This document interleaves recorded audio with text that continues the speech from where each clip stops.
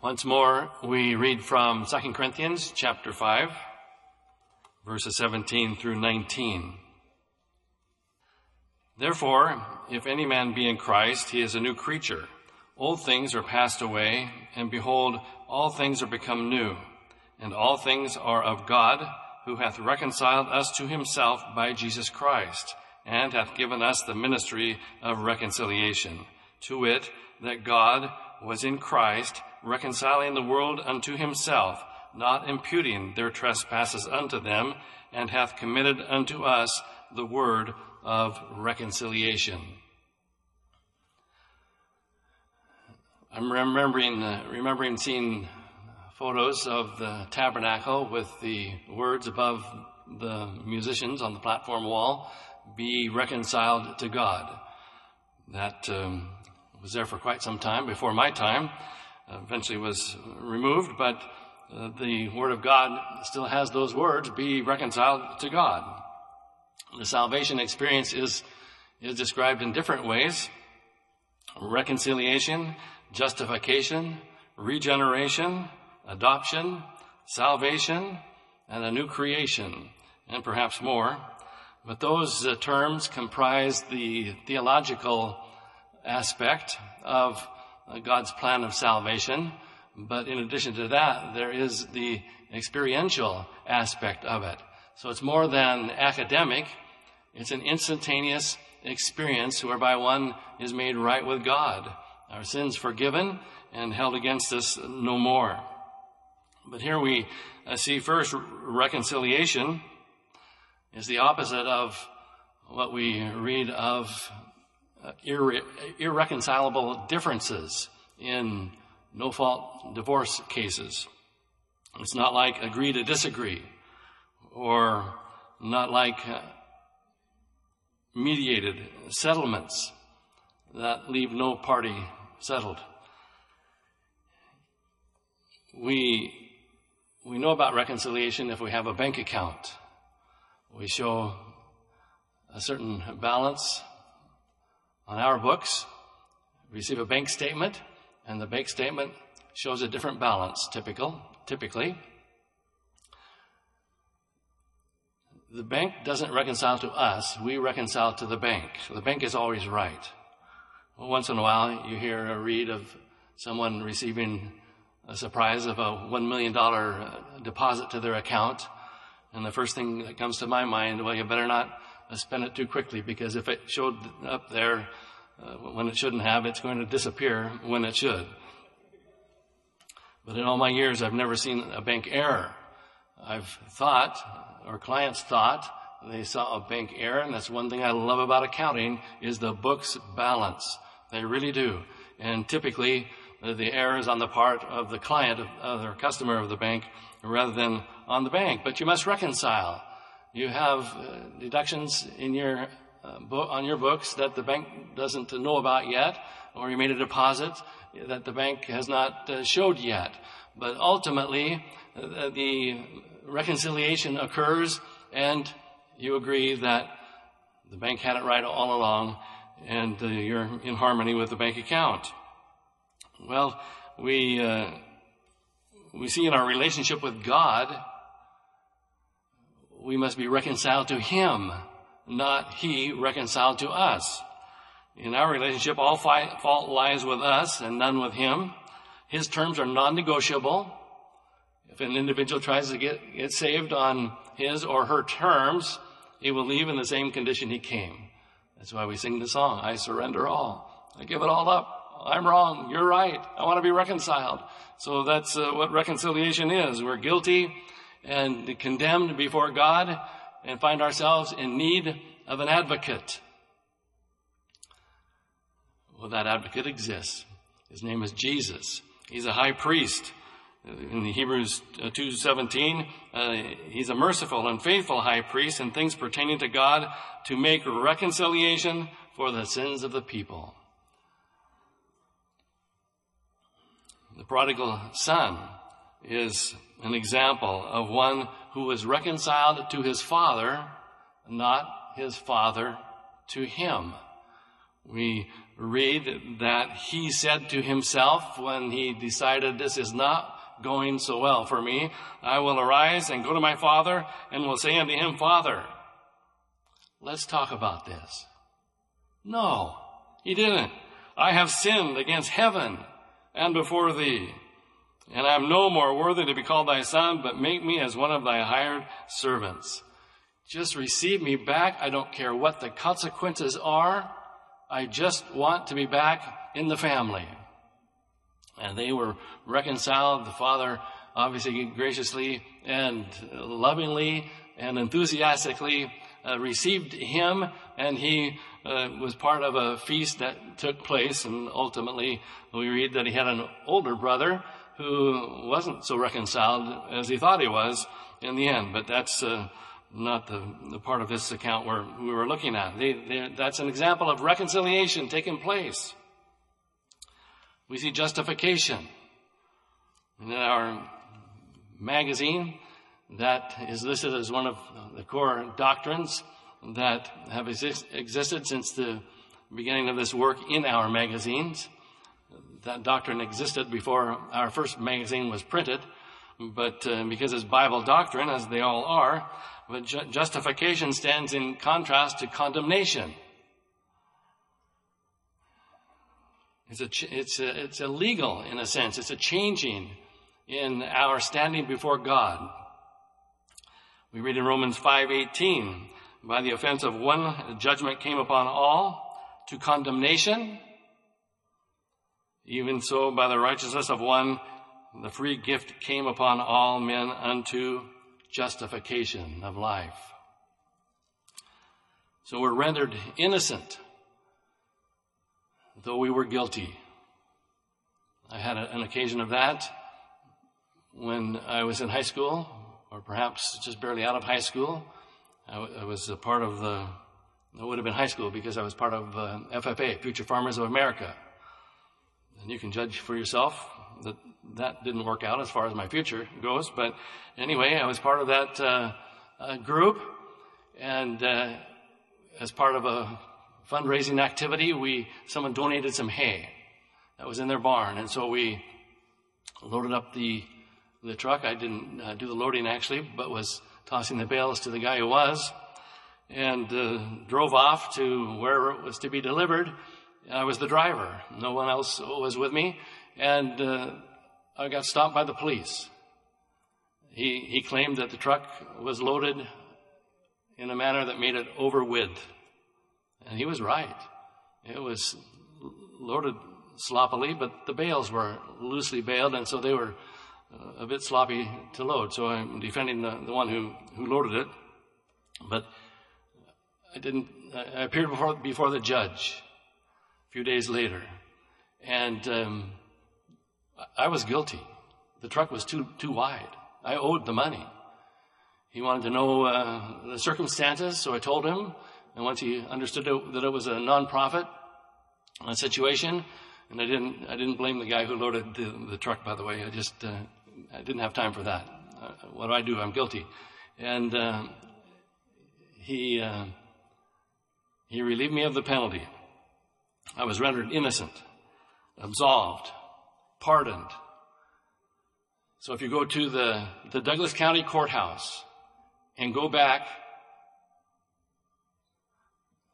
a few decades, dig through the basement files, dust them off, and look in there, if that record even exists, it's stamped pardoned. That's what happens in justification. In justification, we stand before God as though we never sinned. If I had not told you about that overwidth ticket, there would be no record of it that you would ever see. Not even at the judgment bar of God would it be brought up against me. I was pardoned, absolved of all penalties. Well, it's one thing to stand before a judge with a minor ticket like that, and another quite altogether different to stand before God when we have accumulated a debt we cannot pay. We need an advocate who pays a debt that he did not owe, and that's, again, Jesus. The only thing lacking at the courthouse that day would have been a third party stepping forward and saying to the judge, I'll pay that for him. Put it on my record. That's what Jesus did for you and for me. I love that song, The Old Account Was Settled Long Ago, that we sing in the tabernacle. I think it's number 236, but don't hold it against me if I'm wrong. But that's justification. We have the penalty we deserved has been dismissed. We also see regeneration. Justification is the legal, as I mentioned, or outward standing. Regeneration is the experiential or inward work. Justification is what happens with the paperwork. Regeneration is what happens in the heart. Justification restores us to God's favor. Regeneration restores God's nature within us. Justification imputes righteousness. Regeneration imparts righteousness. It means to be born of the Spirit rather than, or in addition to, being born of the flesh. Depends how you want to interpret that which is flesh is flesh. It could be the natural birth, or it could be the fact that we inherited Adam's corrupt nature. Either way, a new birth is needed to inherit or to see the kingdom of God. Titus 3:5 reminds us that according to his mercy, he saved us by the washing of regeneration and renewing of the Holy Ghost. We see adoption in the Bible. This experience is more than being brought into harmony with God.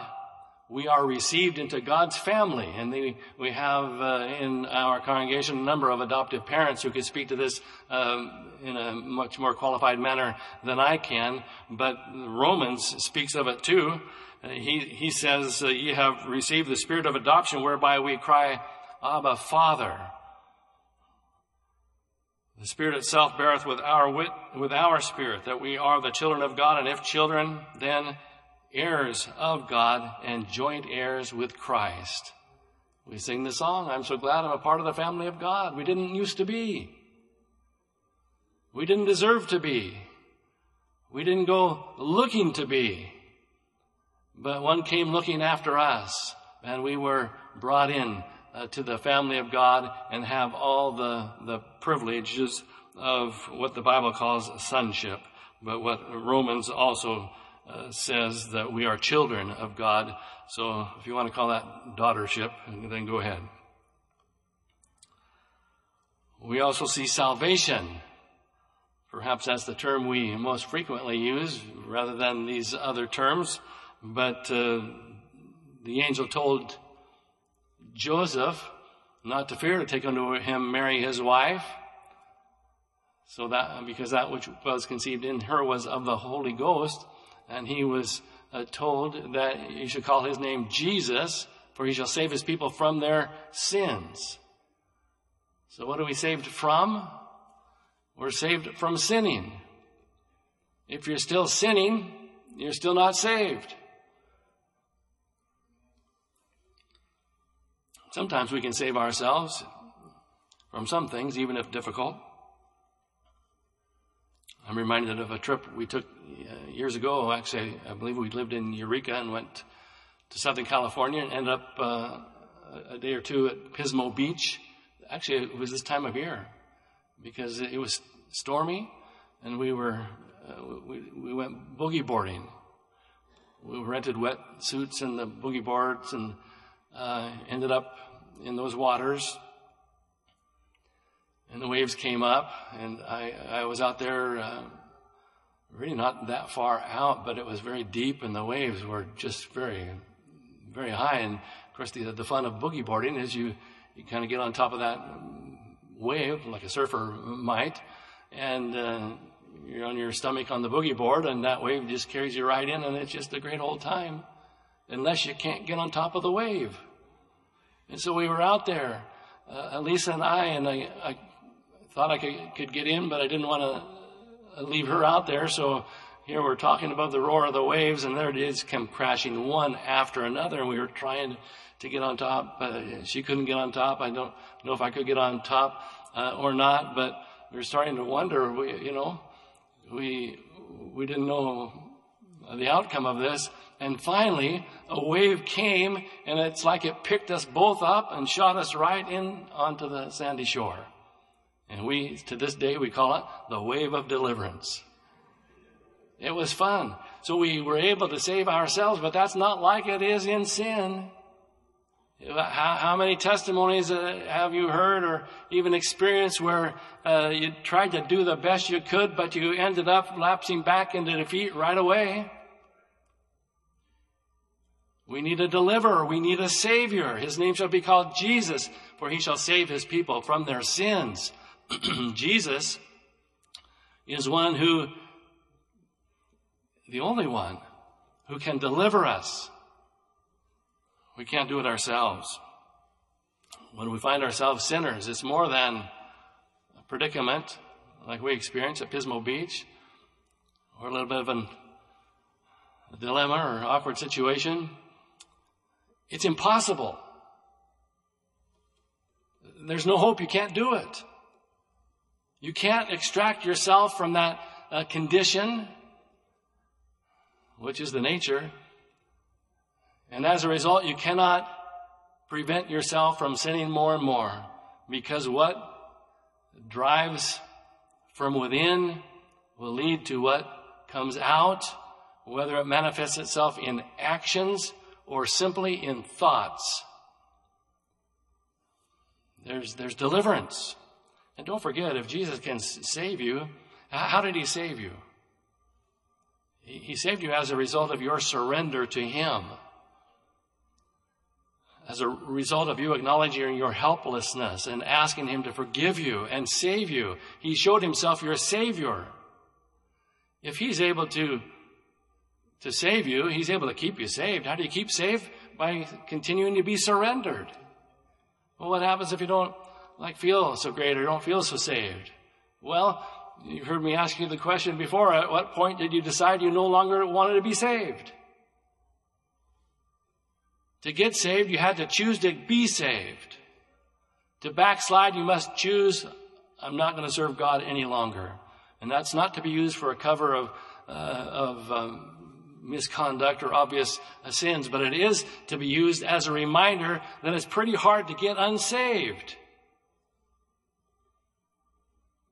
You have to want to be saved. You have to want to be unsaved. So don't let the devil beat you over the head, threatening you and tormenting you. You have liberty in Jesus Christ. So you praise God for that. So we see here salvation, and we see in our text a new creation. In the beginning, sometimes the earth being without form and void, and darkness upon the face of the deep is described as chaos. I have a little trouble describing it that way because God was there, and we're not going to ascribe chaos to God. If you want to call it chaos, call it an ordered chaos or an intentional chaos, until God said, let there be light. And God began to assign order. He could have done it all at once, but he chose to do it in 6 days instead, resting the seventh day.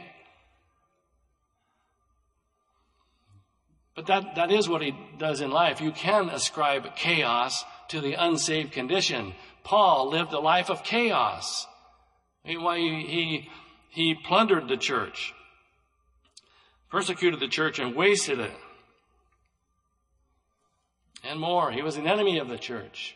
And he was a man filled with rage and vengeance, seeking to imprison Christians. He did not like these people. Stood and held the coats of the garments of those who stoned Stephen, and he was happy about it. But was he happy? He was a mess. He was miserable. Misery and Christianity do not coexist. If you're living that way, you need to be reconciled to God first. But that's what sin brings. It brings chaos. It brings shame. So it brought to Adam and Eve, the first sin. Where do you find them? After they disobeyed God, you find them hiding out, afraid that God might discover them. Well, they were a bit in denial, weren't they? But that's what sin does. We're estranged from our Maker. And the only one to be brought into harmony with our Maker, the only way is to be reconciled to Him, not Him to us.